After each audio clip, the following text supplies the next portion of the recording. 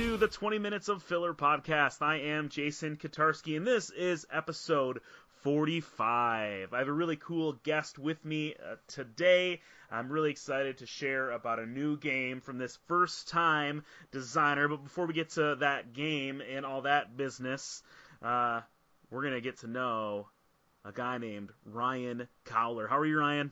I'm doing well. Thank you. How you doing, Jace? Hey, I'm excellent, man. I'm super excited because this is a big week for us. We got something big happening on Kickstarter in a couple days, and we're going for it. So Ryan designed a game called JurassAttack that my company, Green Couch Games, is going to be bringing to Kickstarter on July 10th. So we'll talk about that soon, but I want to share a little bit about the man behind the game that you're going to come to love, because this is a cool dude we're talking to here. Oh, geez. Oh, yeah. So why don't you just tell us a little bit about kind of like who you are, what you do, where you're from, like who is Ryan Cowler, you know? Oh, dear. Well, it's such a complex question and answer, Jason. I'm sure it is. It always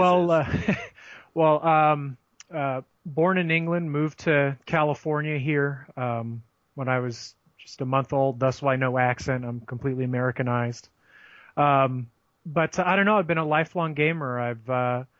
Dad was a software engineer growing up, so I was spoiled with all sorts of consoles and games, and my dad himself programmed games in his spare time. So I just had this very nurturing childhood of a lot of entertainment avenues. So that kind of transpired to transferred into who I am today, which is just a gigantic kid who loves to collect game consoles and pinball machines and board games, and I like to create. So it's one big long journey, and I do professional wrestling as well.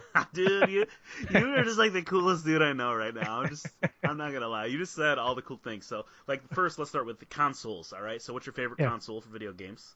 So, well, there's two answers to that. There's I feel like it's a cop-out, but Dreamcast, everyone says they like Dreamcast, but I admire Dreamcast because of what it accomplished in just 1 year. You know, Dreamcast was only around in the States for pretty much 1 year, and in that time, they'd such amazing games. You got Skies of Arcadia, Twinkle Star Sprites, Cannon Spike, Shenmue, just Jet Grind Radio, all this stuff. It was such a cool little system, and it still holds up today. A lot of the games still hold up. So that's kind of like in my heart, that's my favorite. Practically looking at it as if I could have one console with one game library ever, it would probably have to be Super Nintendo, just because of the depth and the breadth of that library is so timeless and enjoyable. I could get lost for years playing SNES games. That's awesome. Yeah, I talked about this on the show. For Christmas I got a Retron 3, and I wasn't a big gamer because my brother always was a jerk and kept the game systems to himself. And but I got this Retron 3, so I've been like going to the used shops and picking up games, and I'm finding some NES stuff that I didn't play, and oh man, it's so fun. I think I saw you online. You have one of those Superboy, like the handheld thing that plays the SNES cartridges. Yeah, I have too many of those. I have so many little. I just want to play everything on the go. So yeah, I have a handheld SNES system that I just kind of play and curse at occasionally, depending on the role playing game I'm playing on it at the time. Awesome. You know, it's so cool that they're like. There's just something about that physical product, you know, like that cartridge you have to blow in and you know, like jam it in the slot 2-3 times to make sure that it's connected good, and you flip it on, and oh man, just like never needs to update. There's no DLC. That's awesome. Never crashes. And I mean, that probably speaks to something about what we like, you know, like we like those tangible things. We make tabletop games, you know, so that's kind of a cool thing. So you said pinball too. You have pinballs? Like what's your favorite pinball? Oh wow. Well, most pinball collectors will say that there's no such thing as a bad pinball. They're all great. I mean, currently I have 5 pins, which I mean to most collectors is a pretty small amount. To people that don't own a pinball machine, it's a ridiculous amount. So it's all in the eye of the beholder. But I mean, currently my favorite game for a while has been X-Men, which came out about 2-3 years ago. It's very funny. Pinball is such a unique. It's why I like it. It's such a unique experience that really shouldn't exist anymore. It seems so. Yeah, it's like the it's idea fought of the hard fight, right? Like. Oh yeah, and I mean, the amount of you just look at it from an arcade's point of view. The fact that they're even still in arcades is amazing because they take up so much room, right? The foot space. They could have filled that space with an arcade cab. I mean, even a Ms. Pac-Man would probably make more money a year and take up less foot space than a pinball machine. And add to that most of the pinball machines are, orders of magnitude more money to buy than an arcade cab. It's just the fact that they're still around and they're still awesome and they're still fantastic to play is really cool. Plus, I also like that it's really one of the only forms of I guess you could say video game entertainment or video entertainment, not really video, but entertainment machine that will only work on Earth. Gravity is the governing force. So you can't take a pinball machine anywhere else in the universe if we could, and it would never play the same than it does on Earth. I think that's so cool. That's amazing. That's really cool. Aliens, however many miles away they are, I'm sure they have some type of form of video entertainment at some point, but they'll never have a pinball machine. It's completely unique. Right on. Well, that's cool, dude. So the weirdest thing you said is you said professional wrestlers. So how does that happen? What is that all about?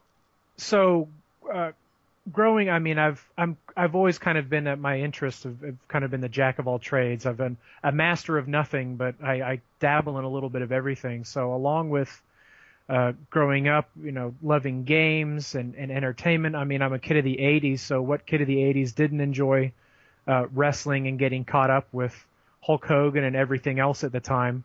It was such a huge boom during the 80s with professional wrestling that it kind of got on my radar. And then since I've always kind of been the creative type, I also, got into theater and theater arts. So,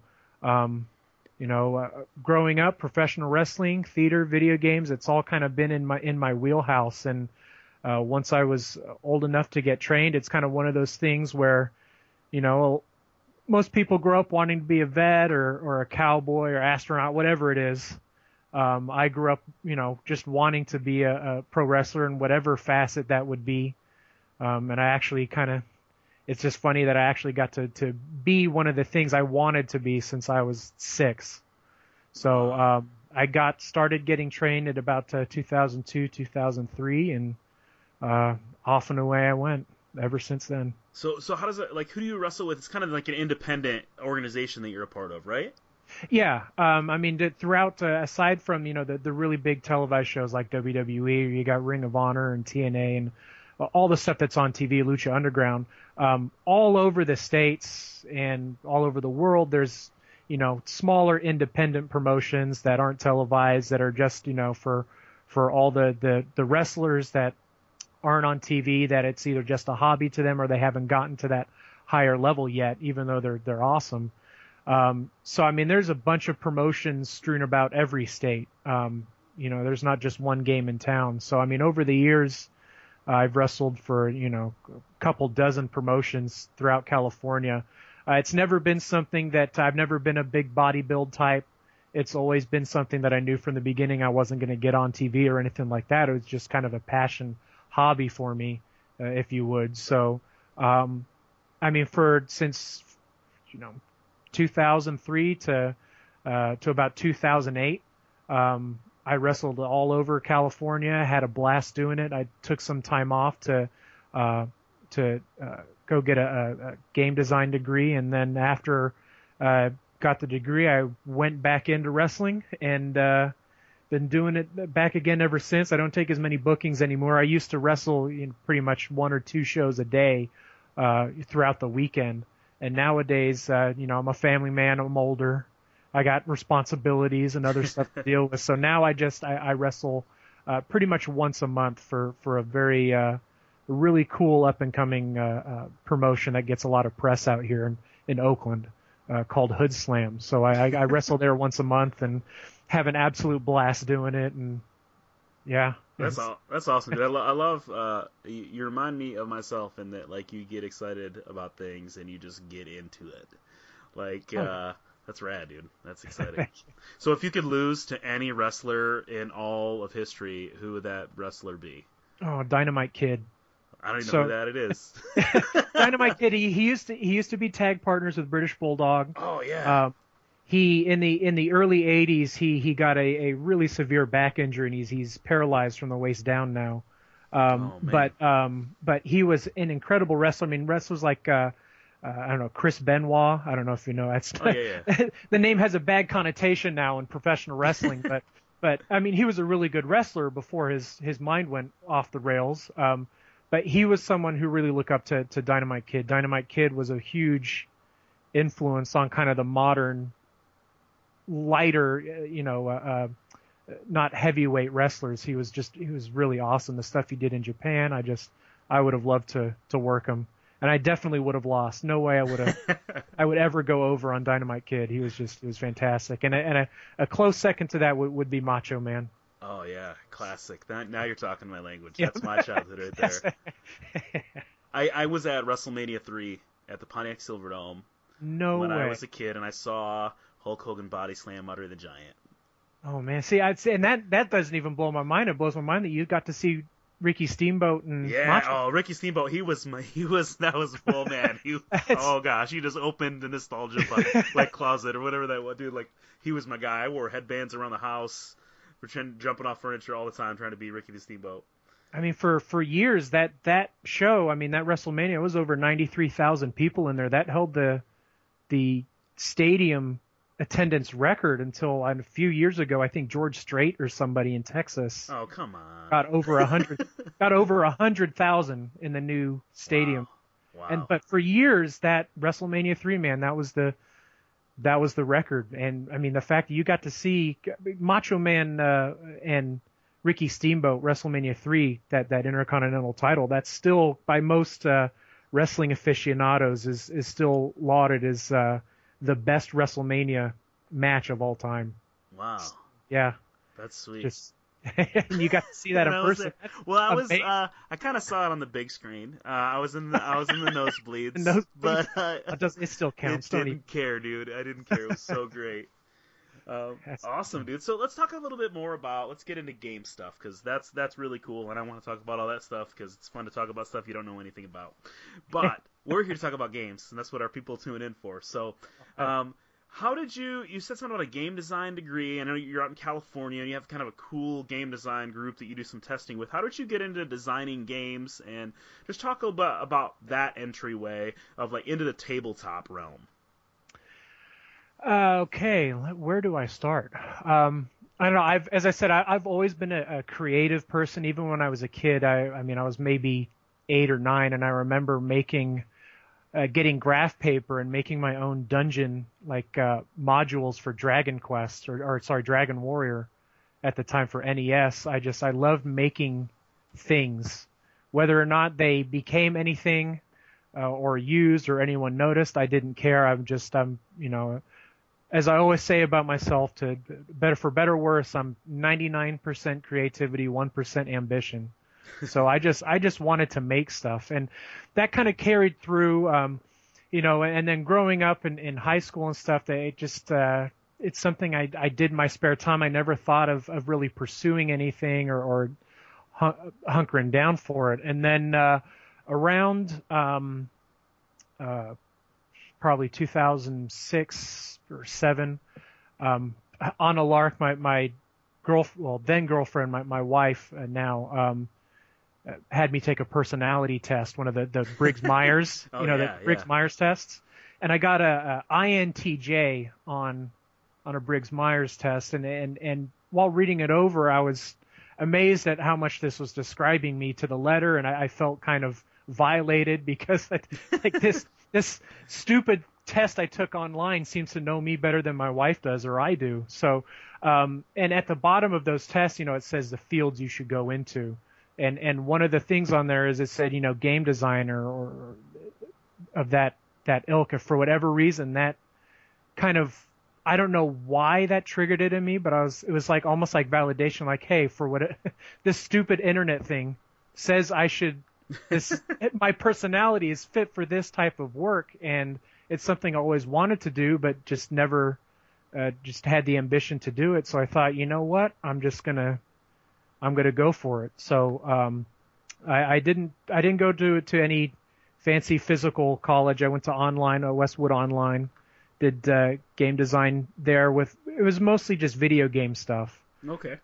Through that whole process, I learned that, video game design is fun, but I just felt like video games are getting to the point to where they're just not impressive anymore. There's no connection with the games.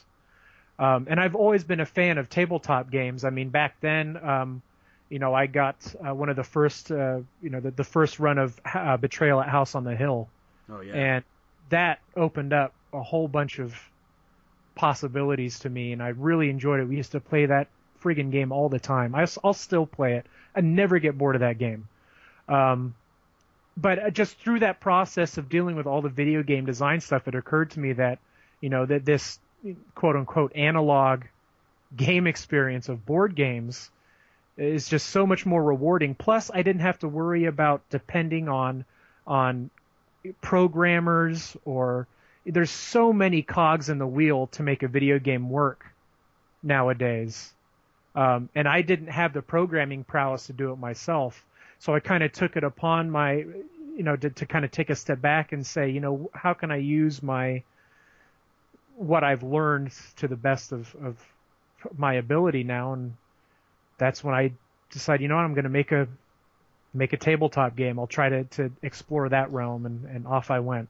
That's awesome. That's awesome. Stayed with it. Yeah, so I actually got connected with you through Ryan Sanders, the Inquisitive Meeple, who does some cool game designer and publisher interviews, and he said, hey, you should check out Ryan's got some cool games, and he told me that you were in a game design group with a couple other kind of indie game designer guys, Ben Haskett, who did Tower, right, and Project Dreamscape. You're right, Project Oh man, that was pretty. I missed that Kickstarter by like a day. I was so bummed when I discovered that one, but I'm gonna have to grab a copy when it comes out. And then also Chris Handy, who did he's done tons of different stuff, and most recently these games, the Paco game, with his own company that makes these small card games that come in gum packet sized containers, right? So you've worked with him a little bit on those, kind of helping him do some testing and everything. What's it been like to kind of work with these guys that are just, I mean, this is your first game that we're doing, and they're just a couple steps ahead of you, but I don't know, talk about that community experience a little bit. It's been really eye-opening and nothing but big thumbs up for me. I mean, I'm a very counterintuitive to what it may seem, the fact that I wrestle in front of thousands of people in tights. I'm a very reserved, I'm a very introverted person. So going into a big playtest group like Ben up in Folsom, Ben has playtesting groups every month that are a bunch of people meet at a round table and they all test each other's ideas. That's very intimidating to me. I get much more. I feel like I design better and I can do better work if I'm in a smaller, more intimate group. So Chris Handy happens to live literally the next town over from me. I mean, he's 20 minutes away from me. And when he launched the Pack a Game Kickstarter, I thought, wow, this is some really cool stuff. That just what he was doing with the games and looking at the form factor of it, and I just thought it was so ingenious and neat. And I look at the little indicator; it says that he's in Turlock, California, and I thought, holy cow! So I reached out to him and say, hey, I know you don't know me from a hole in the ground, but I have kind of a few little dumb games I'd love to meet and just kind of chew the fat and share knowledge. And, if you need someone to test some of your games and give you feedback, I'd be more than happy to. But, again, I'm a nobody, so no pressure. And, to his credit, he came back and said, yeah, I'd love to. Let's get together. So it was just me and Chris at first for a few months, meet up at a loft that he has. Really cool. He has like this loft, above a restaurant in Turlock that's just for games. So it's a all white room. It's like walking into Space Odyssey or something, awesome. right? All white room with games stacked on the walls. He has components and bits and blank cards on one end of the room. He has a table in the middle. It's such a cool little centrifuge for games. And so we met there. I test some of the pack of game stuff that he's working on because he's so prolific. I mean, I think Pack a Game Kickstarter finished with 8 games being released, and that's just a fraction of what he's got going on. He must have probably over 50 Pack a Game designs. Wow. That he's working on at any one time in varying stages of completion. So there's never a short of things to work on and things to learn with him. So he helps me with some of my designs and gives some insight and some really good feedback, and I help him with some of the other stuff and give my dumb opinion on his masterful games. And then Ben just lives in Sacramento, about an hour away. So I really wanted to meet up with Ben as well. I figure more the merrier. Having a group of designers testing stuff and being able to think tank with them is much different than a play testing group. It's a whole different dynamic. Oh, for sure. So, and that's what's been so enriching about it is, Chris has really motivated me to make games smaller and more elegant with fewer components and, trying to get as much game as possible out of the least amount of components you can. And it's really opened my eyes and helped me out with a lot of my designs, completely changed the way I thought about, game design and that. And Ben as well. Ben has really cool designs that it's very funny. They're filler games, but they feel heavier than filler. He's like this weird middle ground to where these are 30-minute games that have so much to do in them, but they're still filler games and easy to pick up. So it's been a really cool balance. I cannot express enough how invaluable both of their feedback and meeting with them and the fact that they allow me to sully their presence, me rhyming around. That's awesome. Well, I'm glad that they have kind of, especially Chris, has kind of moved you towards making things small, because that's what we like here at 20 Minutes of Filler and Green Couch Games. So let's talk about one of those small games briefly. We're about out of time because we like to talk a lot, and the show is now just ever known. The joke is that it's the 20-ish minutes of filler, or 30 minutes of filler, whatever it ends up being. But let's talk about JurassAttack. So why don't you just give us a quick look at what the heart of this game is all about? So JurassAttack, it's a focused 2-player kind of face-off strategy game, fighting game, where you have dinosaurs, you pack them up. If they're the same type of dinosaur, they can roll together. Each dinosaur has effects and abilities that will interact with your opponent's dinosaurs. So you draw cards that are dinosaurs, you play them face down, and then you simultaneously reveal which dinosaurs you played that round, and each dinosaur has a ferocity or strength value, and you resolve the abilities, and it seems very straightforward. You reveal, whoever has the most ferocity wins, and you take those cards into your score pile. But the twist of the game is the mechanics that go into when and how you draw cards, and then how the effects on the cards themselves interact with anything. So, and that's what I like about it. There's complexity in how simple it is. You can make it as strategic as you want. It's easy enough to pick up to where, kids can play it and still enjoy the experience. And they don't have to get caught up in the minutia of all the little strategic tweaks that are in the game, that nuance that, seasoned players or heavier gamers can pick up on, that can really bring the flavor out of the strategy in the game. Yeah, that's one of the things I loved about the game right away too. Was like it felt super simple, almost too simple on paper. And then I started playing it, and I'm like, oh wow, like there's some really cool interactions between these effects, and there's really cool interactions and ways that you can catch up with. Only the loser of a battle draws cards, and that's cool because sometimes you want to lose so you can get better cards, or exactly. You know, there's some cool layers if you want to start really digging into that. But otherwise, you can it's kind of a beer and pretzels type quick game. You know, like you just pull it out and just play and see what happens. But you can really start to see how it all comes together, and man, and it's about freaking dinosaurs. You know, so can't go wrong. Yeah, like and the art we have for this game by Shaz Young is just larger than life. It's serious, but it's cartoony. I'm just loving it. I don't know, like 15 minutes of pure fun. I played it with my 6-year-old. I played it with my wife and my gamer buddies, and it's been a fun experience and all those different avenues. And I know I'm the publisher, so I'm supposed to say that, right? But like, I mean, that's what draws me to a game. That's what makes me pay attention. Is like, who can I play this with? And like this one is like one I can play with everybody, you know. So yeah. So that's a cool thing. So yeah, that's JurassAttack, right? I'm really excited about working on this game with you. We're gonna launch this thing hopefully on July 10th, and it's gonna be a cheap game. It's 54 dino-sized cards, yep. two decks that are identical. They're 27 cards each, and it's sweet. So be watching for that on Kickstarter.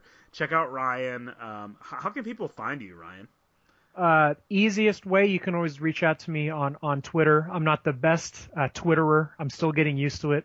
But my introverted self needs to get used to social media. So try to break me of my introverted habits by reaching out at my Twitter handle is at the Fierce Punch. That's a good one, man. It's a good name.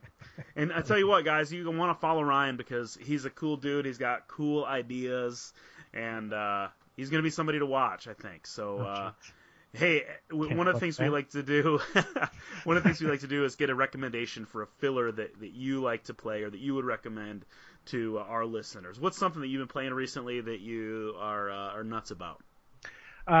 Well, the most recent impact on me was Coin Age. Oh yeah, by friend of the show, and he does some stuff for. I promise that we play people's games like who we don't know too. By Adam McIver, he's the illustrator for my upcoming game, Avalanche at Yeti Mountain by Matt Wolf, and also did illustration for Scott Holmes' Best Treehouse Ever. And he's a game designer. That dude does it all too, man. I'm sick of you people being so freaking talented all around me.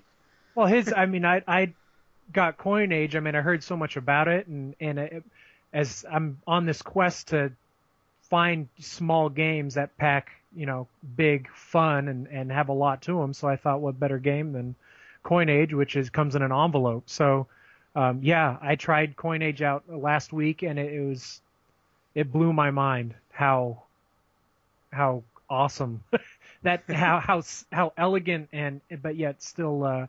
The choices and how much bang for the buck you get out of that game is incredible. It's a really neat game. I like it. Yeah, so if you guys haven't seen Coin Age, it's Tasty Minstrel Games put it out. It's a credit card or a one-playing card and pocket change. It's worker placement or area control with the dice or two-sided dice, which are your coins. Awesome game. It's like $5, like Ryan said, and well worth checking out. You take it on the go anywhere. So I awesome. carry it in my wallet. It's with my credit cards, literally with me. Perfect. Well, thanks, Ryan, for chatting with me. It was really cool, and I'm excited to see what we can do with this JurassAttack game. And I hope that you guys will check us out when we hit Kickstarter. You can find me on Twitter at Jason Kotarski or at Green Couch Games. You can go to greencouchgames.com to find out more about what we're doing, more info about our games. And also, you can find more great podcasts like 20 Minutes of Filler at Dicetowernetwork.com. Thanks for listening, guys. Until next time, get out there, play some great little games.